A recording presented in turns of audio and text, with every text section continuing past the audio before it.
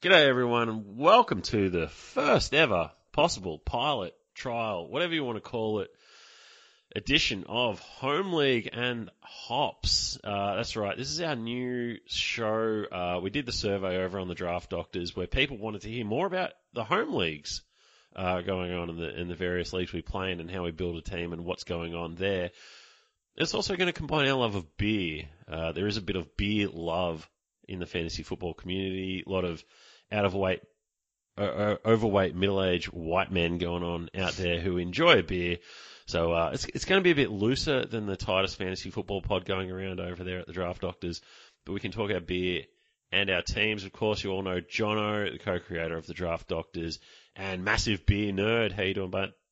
Good, mate. G'day, listeners. G'day, Steve. Good to be here trying this out. So, I mean, we're not shy of having a bevy when we do the Draft Doctors, but this is going a bit more deeper into, especially my love of craft beer and talking about all things home league, which absolutely surprised the shit out of me when we did that survey that people wanted to hear more. I mean, you've been sort of anti-home league talk on the pod for many of years, but here we are, 6-7 years down the track talking home league. It's awesome. Well, I don't know if it's awesome because I'm not on top, but another guest we got, we've never had him on the pod before, but he is on the Twitters somehow tweeting about maths. I don't know what that is, but he built the mock draft website, so if you're a big fan of that, which we know we get a lot of great support on that, he is the brains behind that. He is a beer aficionado and a massive Richmond Nuffy. Don't forget the IT support. IT support in the emails. Yeah, there's no support from us. We just handle that shit off. It's Ross. Ross, what's happening, man? Well, no, thanks for having me. That is a complete fabrication about maths. I think the only time I've ever seen maths is when I watch Gogglebox and it's on there. And that's about all I can take, really. Yeah, but Richmond fan, how did it feel last week when Tom Lynch was absolutely going ham? He was playing against you in fantasy in the home league whilst demolishing the Pies. It's a mixed bag. It was actually a good situation because at that point I was still comfortable with my scoring. I obviously played Jonathan. Well, we would know that, but you guys wouldn't know that. But he was scoring great against Collingwood, and everyone loves beating Collingwood, obviously. So mixed feelings, but when he's out there and he's scoring, I think he had 18 possessions in the first half and a couple of goals. That's like bulge in your pants type territory. That's really good. Just 5 goals, 1 and 102 super coach points. That's fine. Yeah, no biggie at all. No biggie at all. Anyway, so this is Home League and Hops, and so the beer is the focus. And Ross, we let you pick the beer this week, or you gave us some suggestions. I obviously have no idea about beer other than just tip it down my throat and it'll get me where I need to be. What are we drinking? Why are we drinking it? And what's happening with this beer? All right. Well, I've chosen XPA by Bolter. So if you are unfamiliar with the beer or unfamiliar with the brewery, Bolter was started by a bunch of surfers. The main sort of one is Mick Fanning. And there were some other sort of co-founder investors and stuff. And they wanted to open up a brewery on the Gold Coast. And they did that a few years ago, and started putting out some great beers. I think XPA was probably their first one. That and the IPA. And it's just one of those beers where if you don't like it, there's just something wrong with you. There's a few beers out there in Australia, like Stone and Wood, Pacific Ale's a bit like that. It's just one of those beers that everyone likes. And that's evident by the fact that it's been voted like number one beer in the Gabs Hottest 100, which is sort of like a Triple J Hottest 100 they do every year. So they count down 100 to 1 of most popular beers in Australia. And it was number one for quite a few years in a row. It's no longer number one, but it's still polling like in the top 3 or something at least. But it's just a great beer.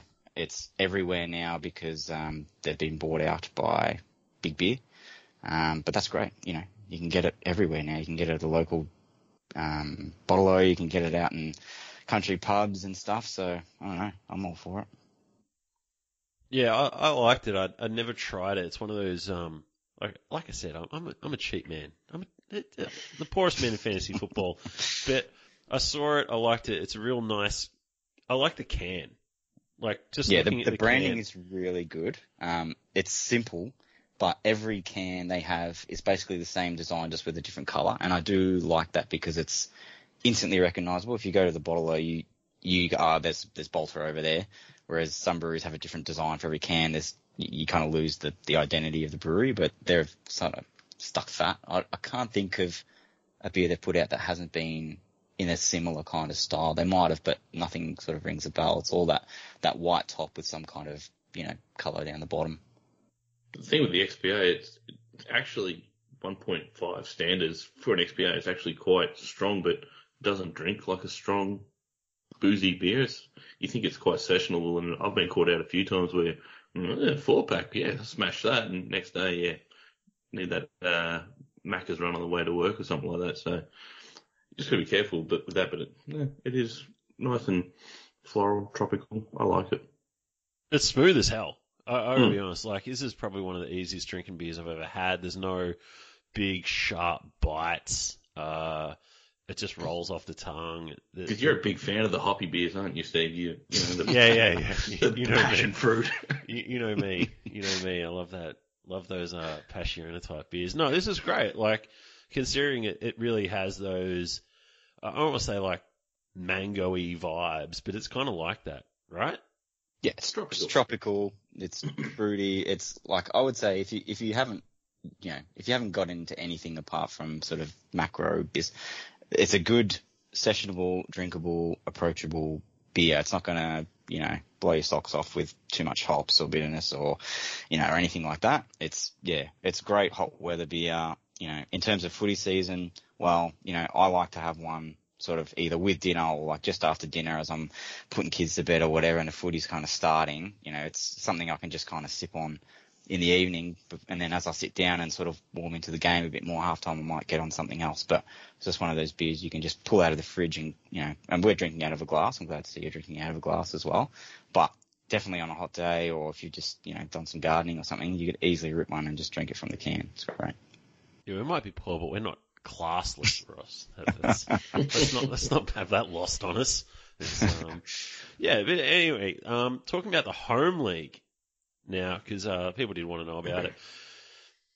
How are the teams standing in the home league? Ross had a bit of a tumble in the standings this week. He obviously got screwed over with Dan McStay last week. But where are we all standing? I think I'm fifth. I can give you the ladder now if you like. Yeah, I've got it up here. So I'm sitting in sixth, and for the listeners out there, we do top six in our home league.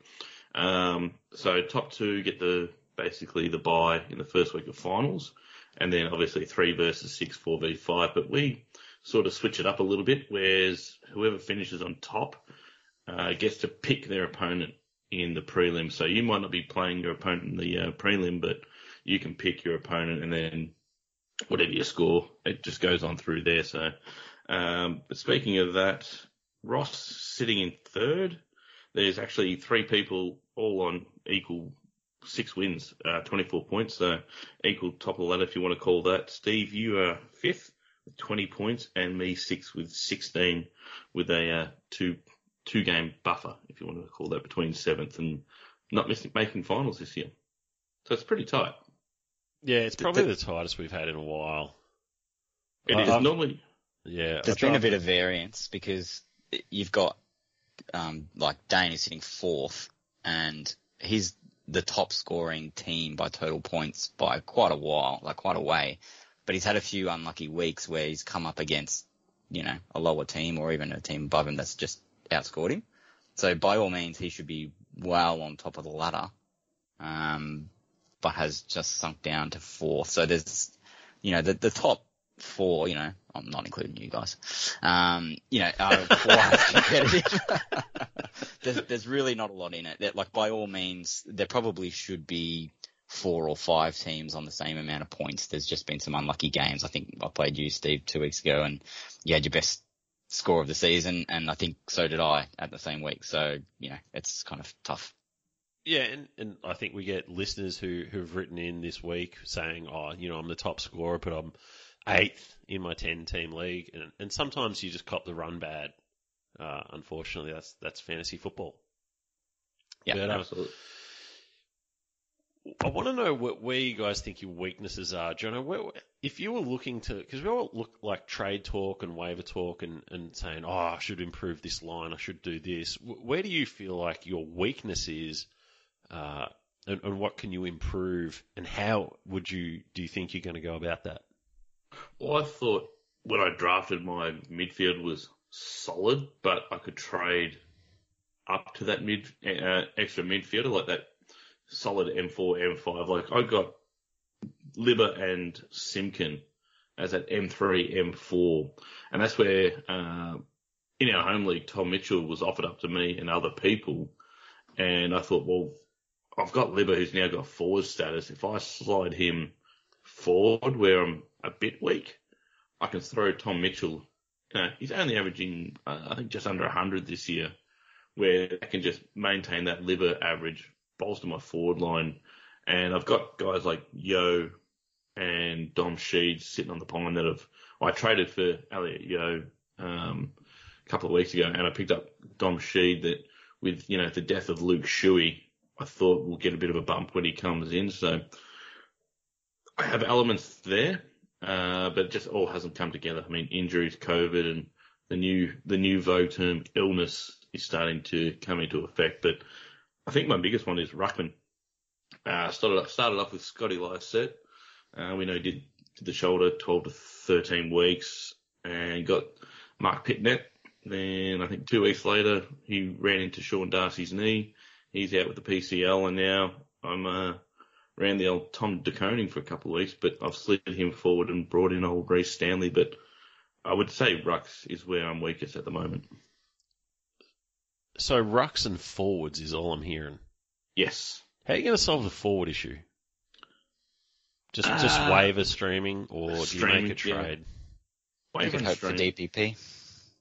I've got the DPPs. Like I said, I've got Libba and Lipinski. I mean, if I could slide Lipinski forward, and if Yo or she pop, then that solves a bit of problem. But I know, Ross, a couple of weeks ago, you offered me Jared Witts for Libba, and at the time I hadn't done the Yo trade, so it didn't really work structurally for my team.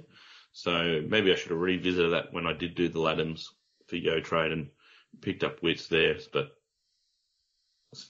that's hindsight, I guess. Yeah, and that probably leads us to the next question. Before we talk about where your teams potentially want to improve at, Ross, is you had the two rucks who were both flying along in Sean Darcy and Jared Witts. And I personally think it's one of the toughest trades to make, trading out a high-valued ruckman for something of comparable value. You've managed to get the deal done, and I think you've done pretty well out of it, although Tom Mitchell's been rested this week. Do you want to talk us through maybe some of the offers you made? You don't have to talk about all of them. Obviously, you're talking to your league mates and you want to screw us over. But do you want to talk us through your process there? Yeah. All right. So, I mean, for context, I took Sean Darcy in the 3rd round. So he had a pretty good season last year. I thought, okay, when the pick came to me, there were still a few players like Danger. I think you took Whitfield on the next pick. So, you can't foresee what's going to happen, like everything. So at that point, it was a tough pick, and I made the call.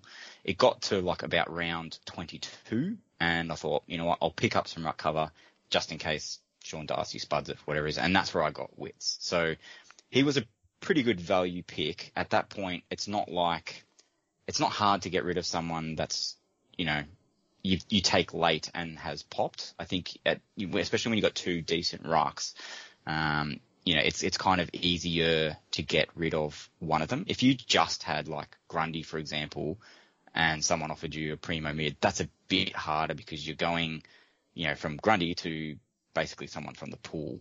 Whereas if you've got two and one of them you picked up late, even though they're going great, like he's 7th total points in Supercoach overall, and he's the 2nd best ruck, and this is all Supercoach, by the way, 2nd best ruck and only 10 points behind Gawn. So he's like decent player. When I was looking at like points per minute and that sort of thing, Darcy going great. I think he's like on 1.8, and he hasn't run out a lot of games, so his score looks lower than probably what he's at. So for me, they're comparable. I was willing to get rid of either. And that's what I offered most people. I said, look, I'll give you any ruck for something. What I was chasing was a midfielder. So my midfield's kind of, it's okay. I've got Boak and Neil who are like the top scorers, but then after that it drops off a fair bit. I think the floor of my bottom midfielders isn't great, and that's costing me. So I wanted to get someone that was going to bring that floor up, but it's just so hard to get midfielders. So I think I made some trade offers. I think I made one to you. I was offering, I think I wanted Cornelio off you. Yeah, that's right. Yeah. Yeah, for Wits, I think. Who else was I offering for? I think I offered for Dangerfield before he went down injured or had a spell or whatever he's doing at the minute. But I was basically targeting either a DPP forward, and that's where the Liberatore thing came in, or I was targeting sort of a decent-ish mid, just to, bolster that midfield. So the trade offer came to me Sunday night for Mitchell, and I was a bit hesitant. So I just wanted to have a look at his numbers, and I know he hasn't been going that great. And I thought, well, you know what?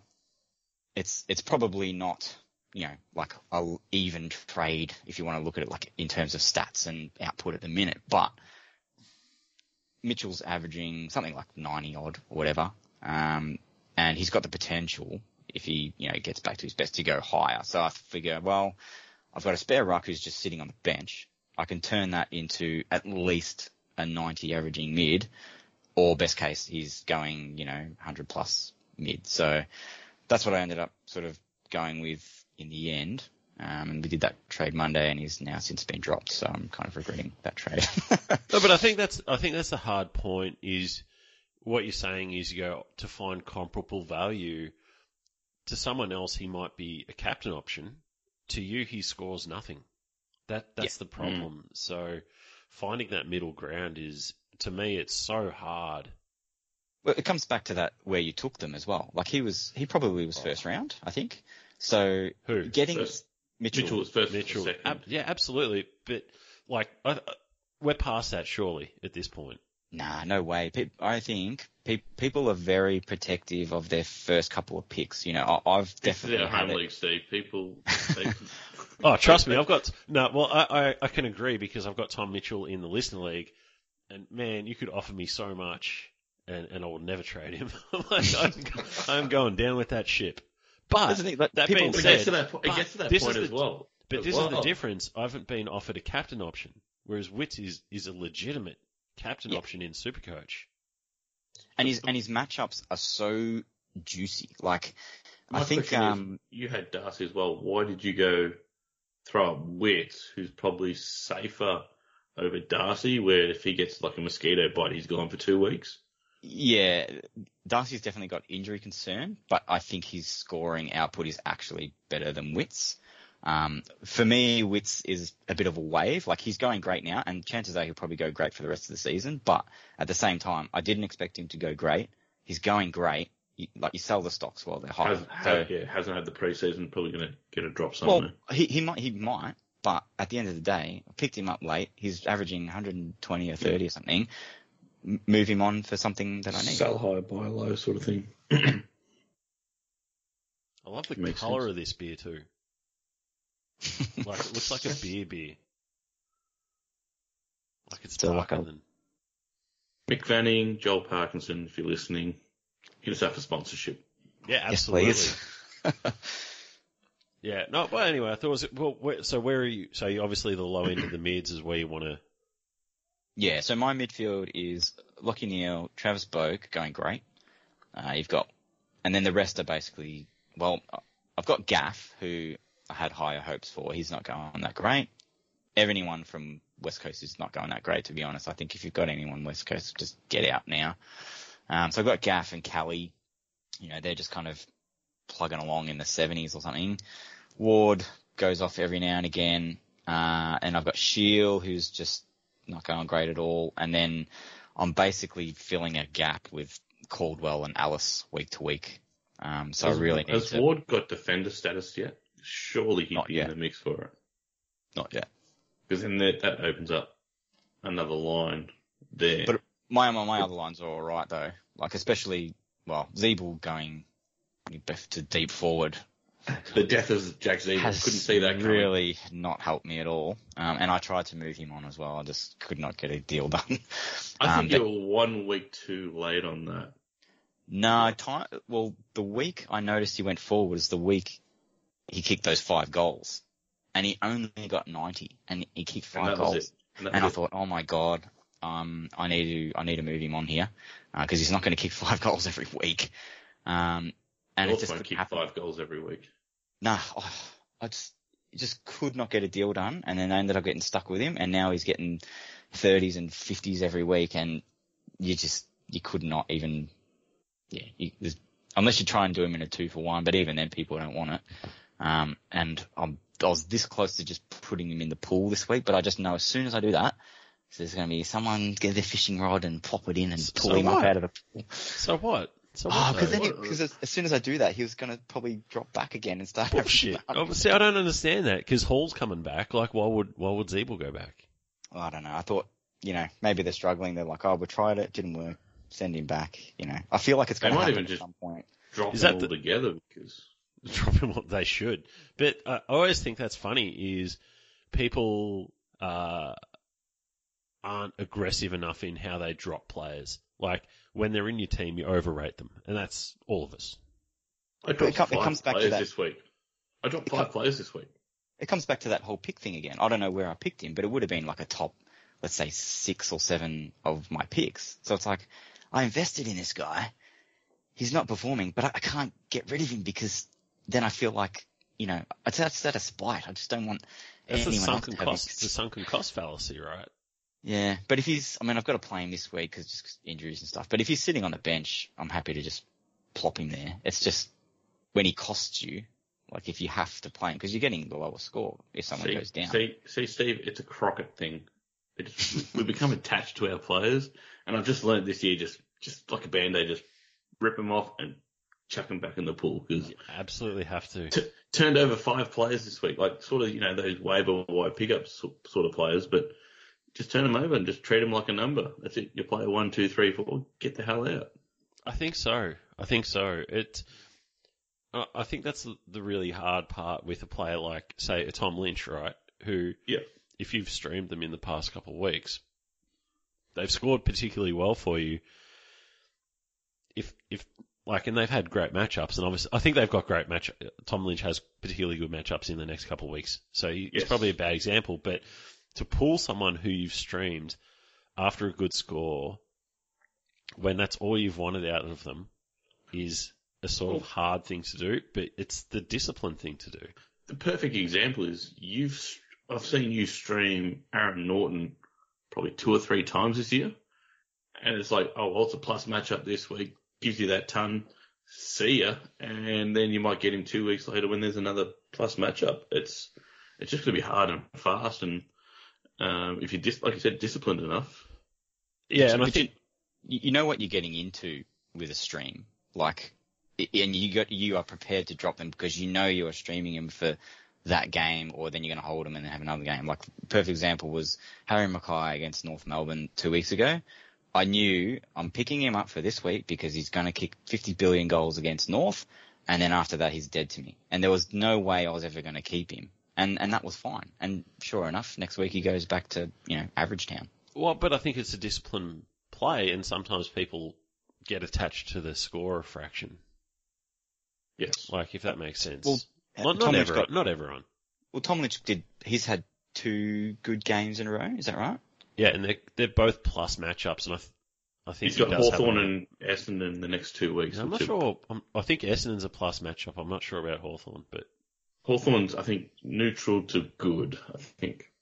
But I'll still play that.